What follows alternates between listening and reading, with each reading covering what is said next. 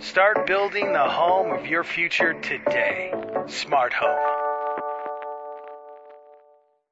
Would you please turn in your Bibles to Ephesians chapter 5. We were there last week, we were there the week before, and guess what? We're there this week. Ephesians chapter 5. A message I'm calling Building Your Future Home with Care. So there was a UPS driver in Oregon, went to a house, knocked on the door to deliver a package, and heard a voice calling out from inside the house, "Help me, help me, help me." So he did the responsible thing and called the police. The police came over, broke into the house, and found the victim, a parrot. A parrot named Diego. Diego the parrot. The owner was contacted, and apparently Diego the parrot can bark like a dog. Very helpful if you're alone in a home. And can meow like a cat. I don't know, not so helpful. And the parrot will speak phrases that it hears repeated in the home. So it's interesting that in that home, the phrase repeated is, "Help me, help me, help me." Don't know what's going on in that home. But after I read this little article, I thought, if there was a parrot in our home, listening to often repeated phrases, what would that parrot be saying? This is why many of us don't have parrots. And perhaps it would be that very phrase, help me in my home, help me in my home life. Howard Hendricks, who wrote a book called Heaven Help the Home, said we are surrounded by foreign, hostile, and home-shattering influences in our world today. The supportive elements of our society no longer feed and shade us. The Christian home must blossom in a field of weeds. And that is God's will for our marriages, our homes, our relationships, to blossom in a field of weeds. And for that to happen, we have to have a priority that is the home. Not so much the house as much as the home. Not so much the edifice as the relationships that take place in that home. I heard about a guy who went to the Super Bowl. He didn't have a great seat. He was at the Super Bowl nonetheless. But he was like in the upper row in the corner, nosebleed section, way far away from the action, but still at the Super Bowl. And yet, he kept noticing an empty seat at the 50-yard line, about 10 rows back. So after the first quarter, he just goes, I just got to go find out. So he works his way down to the empty seat, says to the guy sitting next to it, "So, is anybody sitting here?" He said, "No, nobody's sitting here." He goes, "Well, that's incredible. I mean, it's a Super Bowl, and there's an empty seat this close to the action. I don't get it." The man said, "Well, actually, the seat belongs to me. I was supposed to come with my wife, but she passed away." And he said, "This is the first Super Bowl that I have not been together with my wife since 1967. And the interloper said, "Oh, I'm so sorry. It's a tragic story. It's a love story, but it's sad. I'm sorry for your loss." And then he said, "Yeah, but still, you would think you'd find, I don't know, a relative to come or a close friend who could come." And the man looked up and said, "Oh no, they're all at the funeral." So what kind of priorities is this guy coughing up? Right? Not good ones. In Ephesians chapter 5, Paul gives us the different roles, the various parts of a family structure.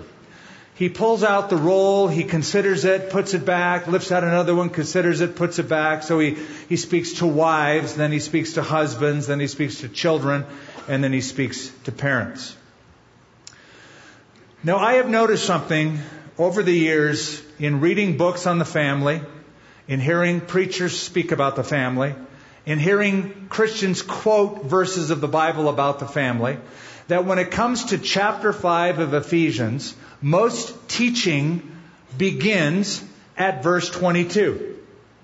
That's where most preachers begin teaching about the family, out of Ephesians 5. With wives, submit to your own husbands as to the Lord. That's where they begin. Let me just say that is unfair relationally and out of context theologically. Let me explain that. If you were to back up to verse 21, the first mention of submission comes into view. Verse 21, submitting to one another in the fear of God. That's where the thread of submission begins, submitting to one another, before the wife is spoken to.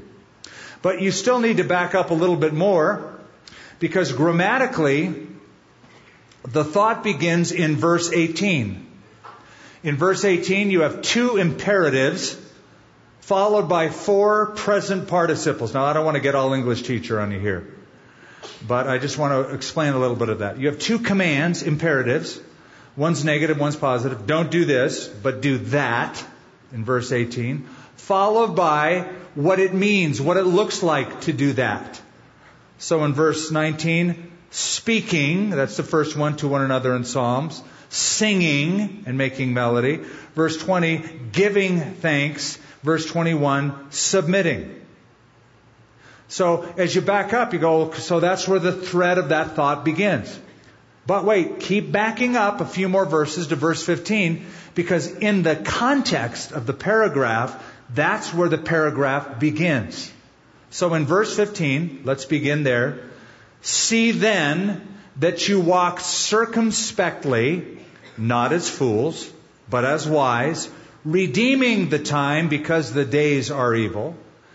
Therefore do not be unwise, but understand what the will of the Lord is.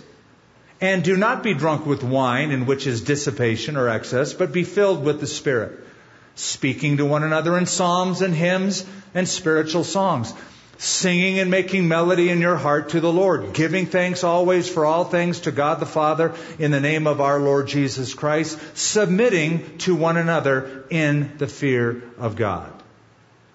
Then, he says individually, wives, submit to your own husbands. Husbands, love your wives, etc., etc. What Paul is doing is simply this. In this book of Ephesians, he is telling Ephesian believers how to walk in a dark world. As children of light, as ambassadors of light, here's how to live that way in a world that is dark. And the rest of chapter 5, verse 22, down to chapter 6, verse 9, expands on that. It individualizes that. It's saying this is how it is done if you're a wife, if you're a husband, if you're a parent, if you're a child, if you're a servant. So you've noticed what I've done the last few weeks. This is the third week in Ephesians 5. I sort of reversed it. I began with the husbands, then went back to the wives. Now I'm going even back further. You say, why do you do that? I guess I'm dyslexic theologically. I don't know. No, I did it for this reason. I began with husbands because the largest number of verses is given to the husband. 9 verses as opposed to 3 for the wife. And because he is the head of the home, I began with the husband. Then I backed up to the wife, looked at her role. I'm backing up today to give you the umbrella picture, the big picture. Look at these as the preliminaries for building your future home. So I kind of wanted to do it in reverse for that reason. And what I'd like to do is, in considering the verses that we just read, to look at it, as you can see in your outline in your bulletin, to look at it like we're building an actual house. But it's a metaphor of building the home, the relationships in our family. And we're going to answer, as we do this, 4 questions. So we're going to begin with the footings, move to the foundations, move to the framing of the house, and then finally the fencing around the house. So let's begin with the footings. And this answers the question, how careful are you? How careful are you? Verse 15, let's look at it together. See then that you walk circumspectly, not as fools, but as wise, redeeming the time because the days are evil. Therefore, do not be unwise, but understand what the will of the Lord is. Now, I had a dad who was in the building business, the construction business. He was a real estate broker. He would buy plots of land and develop developments, housing developments in them, and sell them. Whenever he would start a project, he'd love to have the family come over and look at it. Well, when he would start like building a model home and say, come over and look at it, as a kid, it was boring to me. Because the first stage of the home is putting the footing in. And it's not all that cool. You know, I kind of want to see rooms and stuff, but I'm just seeing dirt and then like this little perimeter stem wall called the footings. The footings is where the home meets the soil. It outlines the perimeter of the home and will eventually hold the weight of the foundation slab that is poured within the boundaries. But footings, I have discovered, have to be calculated very, very carefully. It depends on the size and the weight of the building. They have to be deep enough. They have to be wide enough, typically 16 inches. They have to have the right amount of compression, normally 2,500 psi, pounds per square inch, so it can cure the right way and hold the foundation. It has to be done carefully. Why? Because there's going to be a house built over that one day. And there will be people in it running and playing and sitting and talking and sleeping. And so what happens in that structure depends on what happens in the ground first. Now, typically homeowners don't think about footings. I've never heard of somebody going to a realtor and goes, so tell me about the footings of this house. What's the PSI that they were poured with? They don't ask the question. They care about how many bedrooms does it have? Gas or electric? Square footage, things like that. Or how cool does it look? But the structural integrity begins with the footings. So, notice the wording. See then that you walk circumspectly. Now, I'm just betting that's not a word you use a lot. And nor do I. It means carefully. Our word circumspect or circumspectly comes from two Latin words put together that literally means to look around. Circum, around, spect, to look. Circumspectly is to look around. So walk circumspectly means that you are walking before you place your foot down somewhere, right? You're walking very carefully. Walk circumspectly. As soon as we learn how to walk, this is what our parents tell us. Be careful. Look both ways before you cross the street. All of those admonitions we're familiar with. When I was in grammar school, we had in our class a field trip to a local dairy. I'll never forget this because I did not go on the bus with the rest of the class. My dad thought, I'll drop you off at the dairy so I don't have to take you to school and I can leave a little later and I'll just take you to the dairy on the way to my office. So he dropped me off at the dairy. The kids were already assembled there, kind of getting the tour. And he dropped me off not where they were congregating, but on the edge of the field by the road where he pulled off. And I had to climb the fence, walk through the cow pasture to where the kids were assembled. Believe me when I tell you, I had to walk very circumspectly. I'm looking around for obvious reasons, on tiptoes for obvious reasons. Because one bad move would be a smelly experience.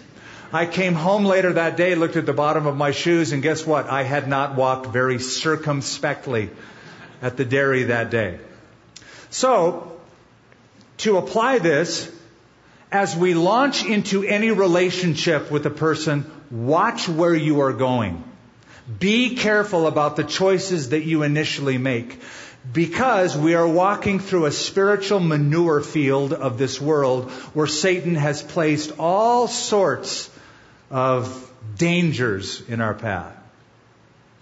I don't know if you saw this. 6 years ago, a guy walked across Niagara Falls on a tight rope, a tight wire. Very famous guy, famous family. His name was Nick Wallenda. He came from the Wallenda family, generations of tightrope walkers. But Nick wanted to walk from the United States across Niagara Falls into Canada on a tightrope.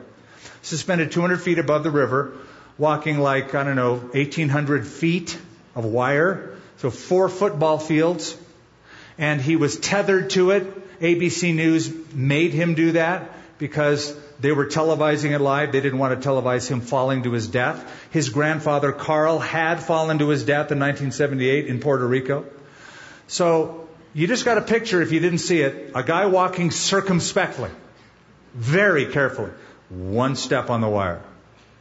1 step. Now at first, there's a platform, not a big deal. But once you start getting out there, and you're over the river, now over the falls, and the mist is coming up, what a daunting thing it would be to take 1 step after another. Now, he's a believer. So what's cool about this is you heard the audio of him walking over the falls, and he's saying stuff like this. Praise you, Father. Thank you, Jesus. Thank you, Jesus. Hallelujah. Praise you, Father. He's praying. He's worshiping. And I saw that as a picture of that's how God wants us to walk in this world. Very carefully, like we're walking on a tightrope, watching every move, giving praise, staying connected to God. That's walking circumspectly. So think of your early dating experiences like you're setting the footings.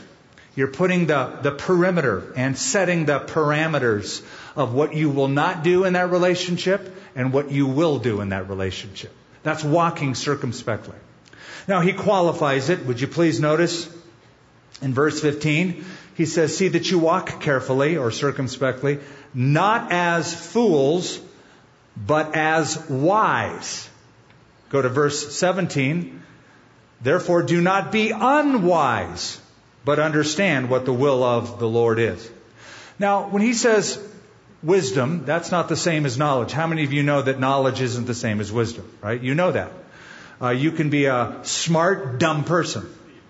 You can have lots of knowledge, intellectual acumen, advanced degrees, and be really unwise relationally. And you can have theological knowledge and be a church person and memorize verses and you know your systematic theology. But when it comes to relationships, we can act sometimes very unwise. Believers should be marked by wisdom, being careful about life choices that we make. So lay strong family footings right off the bat. And if you're still in that dating phase, date somebody who loves the Lord and is in love with the Lord more than in love with you and cares about the Lord and cares about truth. And you're setting the parameters. We're not going to get physical right now. We're going to wait on this. Those are all smart footings that you lay. Now, once you lay the footings, be careful, walk circumspectly. Now you want to add the second phase, which is the foundations. And the foundations answers the question, who is in control of this relationship? Verse 18. He says, and do not be drunk with wine, in which is dissipation or excess, but be filled with the Spirit. Now back to a house. Once the footings are down and cured, the foundation slab is poured. And why is that important? Because everything inside the house rests on that foundation. The foundation holds everything and everyone up. Therefore, the foundation, if you think about it, controls the future well-being of that house. The foundation controls the future well-being of that house. By the way, the weight of an average house is 50 tons. 50 tons is resting on the foundation and the footings. 50 tons. That is what is seen. What is unseen, the most important part, is holding up the unseen, or the seen. The invisible part is holding up the visible parts, the people and the property. Question. Why do so many marriages fail? A better question. Why do so many Christian marriages fail? Quick answer, it's a control issue. It's a control issue. The Holy Spirit is not controlling both parties. And I've heard it put this way, unless there is that which is above us, we will soon yield to that which is around us. If the Holy Spirit isn't above us and we're surrendering to Him and He's controlling us, we're going to fall and capitulate to the standards that are around us in our culture. So the question is, who or what are you yielding to? Is it the Holy Spirit Or is it the unholy spirit, your self-interest? Or worldly ideals of what the world says is important or not important? So be filled. But notice the command. Look at verse 18. Remember I said there's 2 imperatives followed by 4 present participles? He said, no, Skip, I forgot that as soon as you said it. Okay, so I'll say it again. There's 2 imperatives, 2 commands. One's negative, one's positive. Please notice, do not be drunk with wine. That's the negative. But be filled with the Spirit. That's the positive. The question is, why does Paul compare being filled with the Spirit and being drunk? A lot have tried to answer that. I'm going to just make it simple by saying, superficially, there is a similarity between the 2 experiences. When somebody is drunk with wine, we say they are under the what? Under the influence. What are they under the influence of? The wine, the alcohol. And you've seen people under the influence. I love you, man. They just say all sorts of stupid stuff. That's the alcohol talking. They don't really mean it. That's not them. They're under the control, under the influence. When a person is filled with the Holy Spirit, they are under the influence of the Holy Spirit. Now, probably Paul said this to the Ephesians because he is writing to a culture. By the way, Ephesus was wine country in the New Testament era, in that part of modern-day Turkey. It was wine country, grapes were grown, and there was a worship temple in Ephesus to Dionysus, and part of the worship of Dionysus was to get loaded, to get drunk, and have all sorts of weird impressions that you get when you're drunk, and that was part of your worship system. So he is making a contrast, saying, rather than lose control by alcohol, allow the Holy Spirit to control you. That's probably the idea. And by the way, that's a better outcome. Now, look at the word filled. Be filled. Be filled. It means, it's the word plerao. Plerao, that's the Greek word. It means to fill something to the brim. To fill something up to the brim. Now, when you hear that, to be filled to the brim, don't think of like pouring water into a cup. That's how I originally thought of it, be filled. Like you're pouring water in the cup. It's getting up to the brim. Okay, it's filled. But think of it, instead of water filling a cup, think of it like a hand filling a glove. A glove by itself can't do much but hang out. But once a hand is filling completely that glove, now it can get to work. Now it can accomplish something. Otherwise, it is powerless. So picture of a hand in a glove controlling the outcome of what that glove does. A hand would never say to a glove, get to work. It can't. It can only do something when the hand is in the glove. The word plerao is sometimes used of wind filling sails of a ship, carrying it to the destination determined by the wind. Sometimes the word is used of salt permeating or filling meat in order to flavor that meat and to preserve it. But sometimes it is used of control. An emotion can control you. You remember when Jesus in the upper room told his disciples, look, I'm out of here. I'm going to die. I'm going to rise again from the dead. They didn't hear that part. And then I'm leaving. And he said to them, they were really, really bummed out that night. He said, because I have said these things to you, sorrow has filled your heart. In other words, his disciples at that moment were being controlled by the emotion of sorrow. So, to be filled with the Holy Spirit is when He takes a hold of your life, permeates your life, controls your life.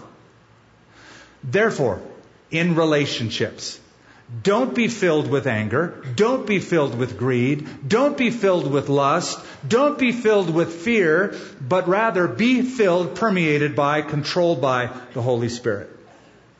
That's what he's saying. This is an issue of control. This is foundational. A woman wrote to a counselor these words, and I quote, "My husband recently left me after 15 years of marriage. We had a great physical, emotional, and intellectual relationship. But something was missing. We had no spiritual bond between us.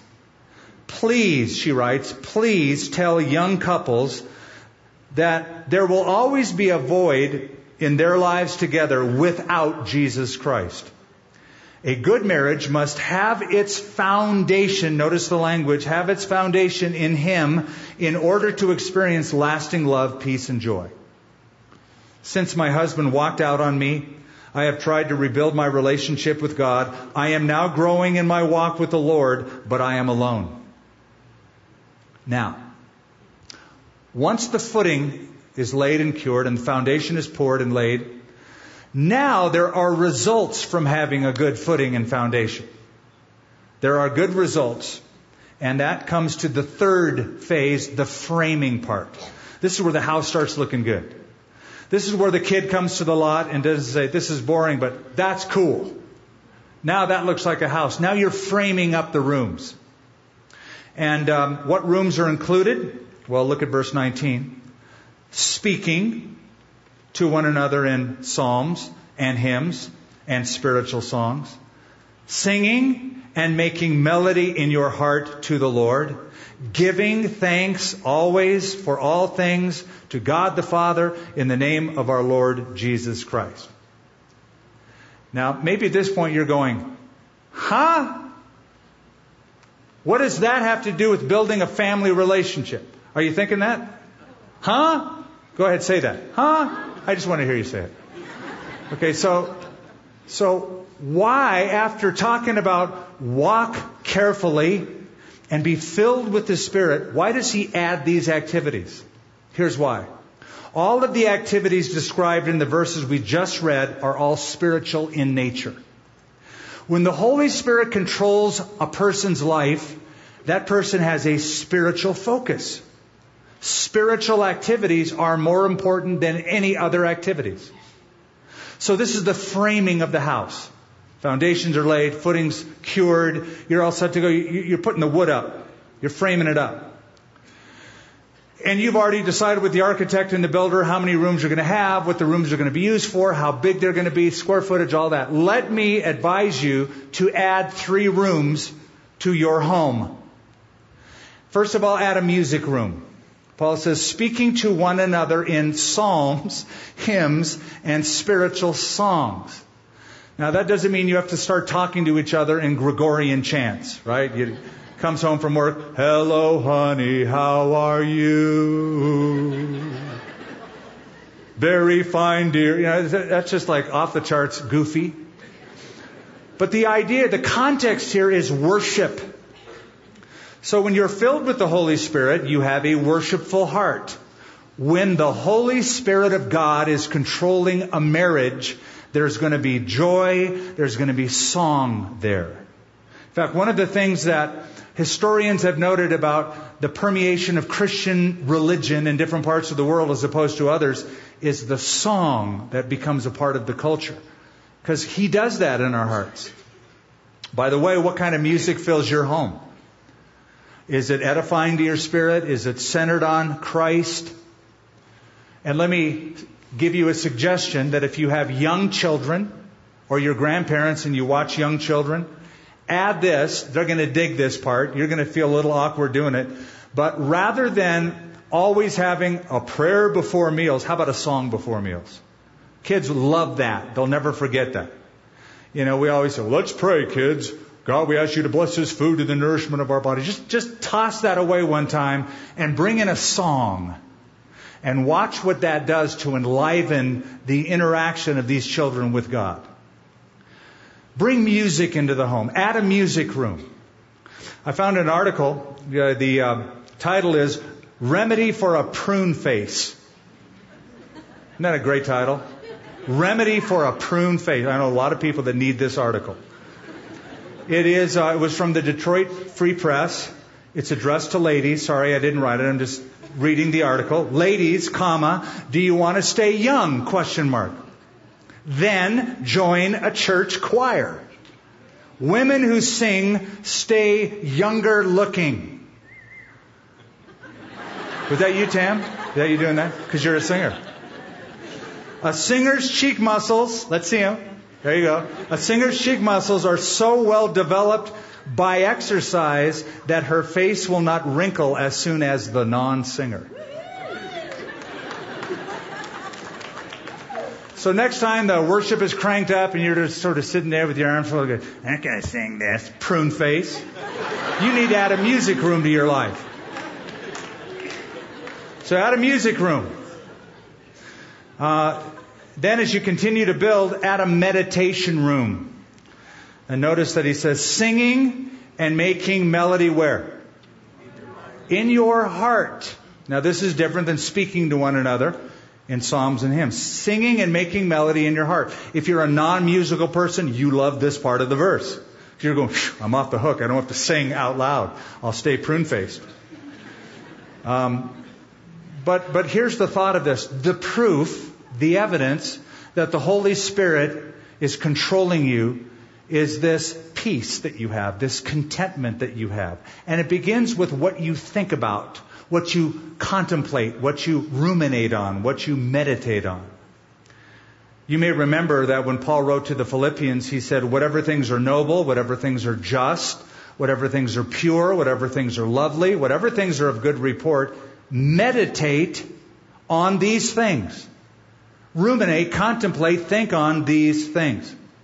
So you can answer the question of how much joy is in your home by simply beginning to ask how much joy is in your heart.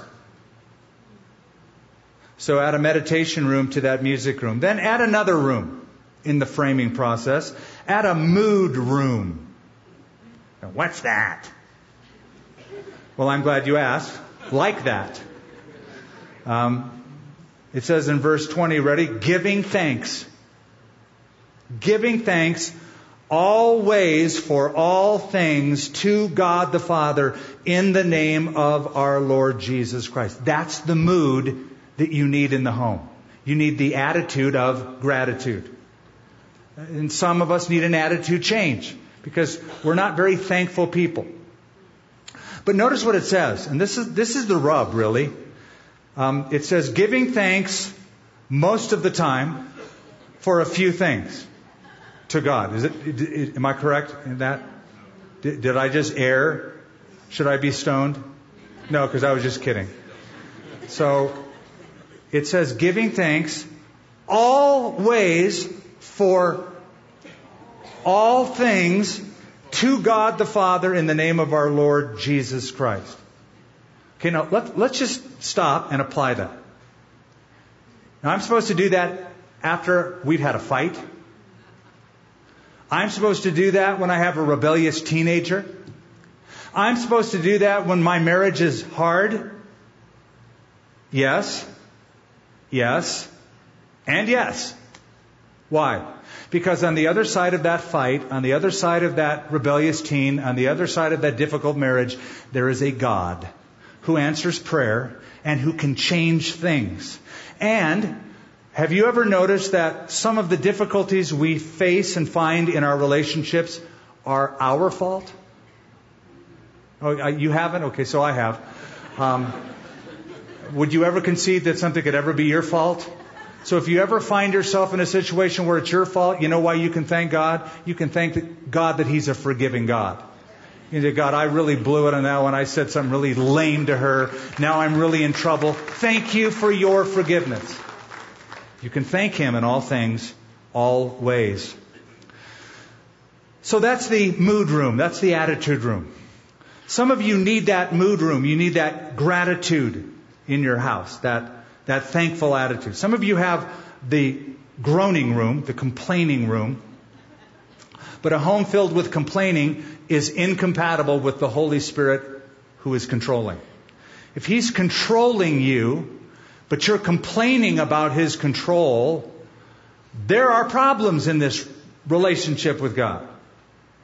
Psalm 103, the psalmist says, bless the Lord, O my soul. Let all that is within me bless His holy name. Listen to the next part. Bless the Lord, O my soul, and forget not all His benefits. You know why we complain? We forget His benefits. When we forget His benefits, out of our mouth does not come thanksgiving, but complaining. When we remember His benefits, we start thanking Him. We have that attitude of gratitude. Now let's get to the last verse, and this is really the key to this. All the previous truths were leading up to this one. You have two people or a family of people who've laid down the right footings, built the right foundation, framed up all the rooms nice. Now they need protection, so this thing will last. And the result of all of these previous truths lead to this. Verse 21, submitting to one another in the fear of God. You already know the word submit from last time when you were here. Hupatasso, the Greek word. It means to get under, to line up under, to arrange yourself underneath something or someone. That's submission. Now, before we kind of dive into this about relationships, please notice something that may be life-changing for some. Note that the filling of the Holy Spirit makes a person humble. Submitting. It does not make a person haughty. It doesn't make a person lord over somebody. It makes a person get under somebody. That's the filling of the Holy Spirit creates a submissive attitude. I say that because I've met too many people who like to blame the Holy Spirit for their bad, self-righteous attitude. I'm filled with the Holy Spirit, and therefore I'm going to rebuke you. Well, you're not filled with the Holy Spirit. You're filled with your own goofy, weird, judgmental spirit. If you're filled with the Holy Spirit, the evidence of that holiness is a submitting, not a haughtiness, a humble attitude. How is it practiced? It says submitting to one another. Paul doesn't say submitting. Now I'm going to really talk to the wife here. He says submitting to one another in the fear of God. So, submission is mutual. It is not to be done just by one. It is to be done by everyone. Everyone. I have been in homes where the man, the husband, understands his wife's role. He understands his wife's role is to submit. That's his life verse. He has verse 22 underlined, memorized, and highlighted. He knows it in the Greek. He knows it in all the different translations. Submit to your husband. That's their life verse. The trouble is, some of these men have not figured out their own role of submission. Now here's what I want you to see. Verse 21 is a transitional verse, meaning a principle is stated in that verse, and then 4 examples are given of that one principle. Principle, submitting to one another. Then, here's the example of submission for wives. They submit to the head of their home, like the church does to Christ. Husband's role of submission, love your wife like Christ loved the church. Child's role of submission, obey your parents. Father's role of submission, train up your child, don't exasperate him, do it in the fear of God. All of those are outworking illustrations of that one principle stated in verse 21. So submission isn't just for wives, but husbands and children and parents. Now I'm looking at some men who are kind of giving me the stare down, the hairy eyeball. What do you mean? You telling me that as a husband I'm to submit to my wife? Yes, in this sense. Please look at what verse 25 says to us husbands. Husbands, love your wives just as Christ loved the church. Would you agree that there is no greater act of submission ever than Jesus leaving heaven and dying on a cross for our sins in obedience to His Father and love for the church? So to be willing to lay down your life for another person is an incredible act of submission. It doesn't mean the husband stops being the leader of the home. It simply means he gets underneath his wife to help bear the load that she carries. And that is as Christ loved the church. So that's his role of submission. I've always loved the story about the captain who was out to sea on his ship, large ship, and he sees in the distance as night comes down another light, and he's getting closer and closer to that, whatever it is, that ship. So he sends out a signal telling that light, alter your course 10 degrees north. Back comes a signal, alter your course 10 degrees south. Captain didn't like that. He says, signal them again. Alter your course 10 degrees north. I'm a captain. Back comes the reply, no, alter your course 10 degrees south. I'm a seaman third class. Well, now the captain is really mad because some underling just gave him those orders. So he says, signal back, alter your course. I'm a battleship. Back came the reply, alter your course. I'm a lighthouse. Yeah, that little piece of land isn't going to move at all. You better alter your course. So the best way to avoid a collision in your marriage, just alter your course. Just alter it a little bit. Just take it a few degrees. Take it down a few notches. If you want to stop a collision, the answer is mutual submission. Submitting to one another in the fear of God. Wives to your own husbands. Oh, by the way,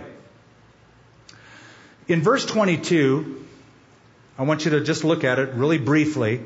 It says, wives, comma, second word is what? You can say it out loud, it's all right. Submit. Wives, submit. Here's something that might surprise you.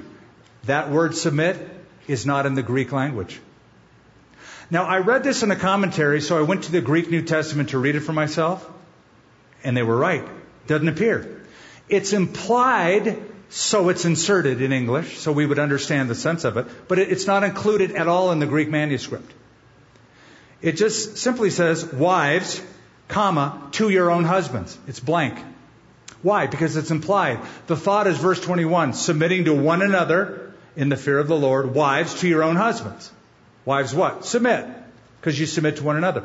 Now husbands, your role is to submit to your wife by loving her like Christ sacrificially. And children, your role is submitting to your parents by obeying what they say. And fathers, your role of submission is to not exasperate or frustrate your kids, but to raise them up, train them up in the Lord.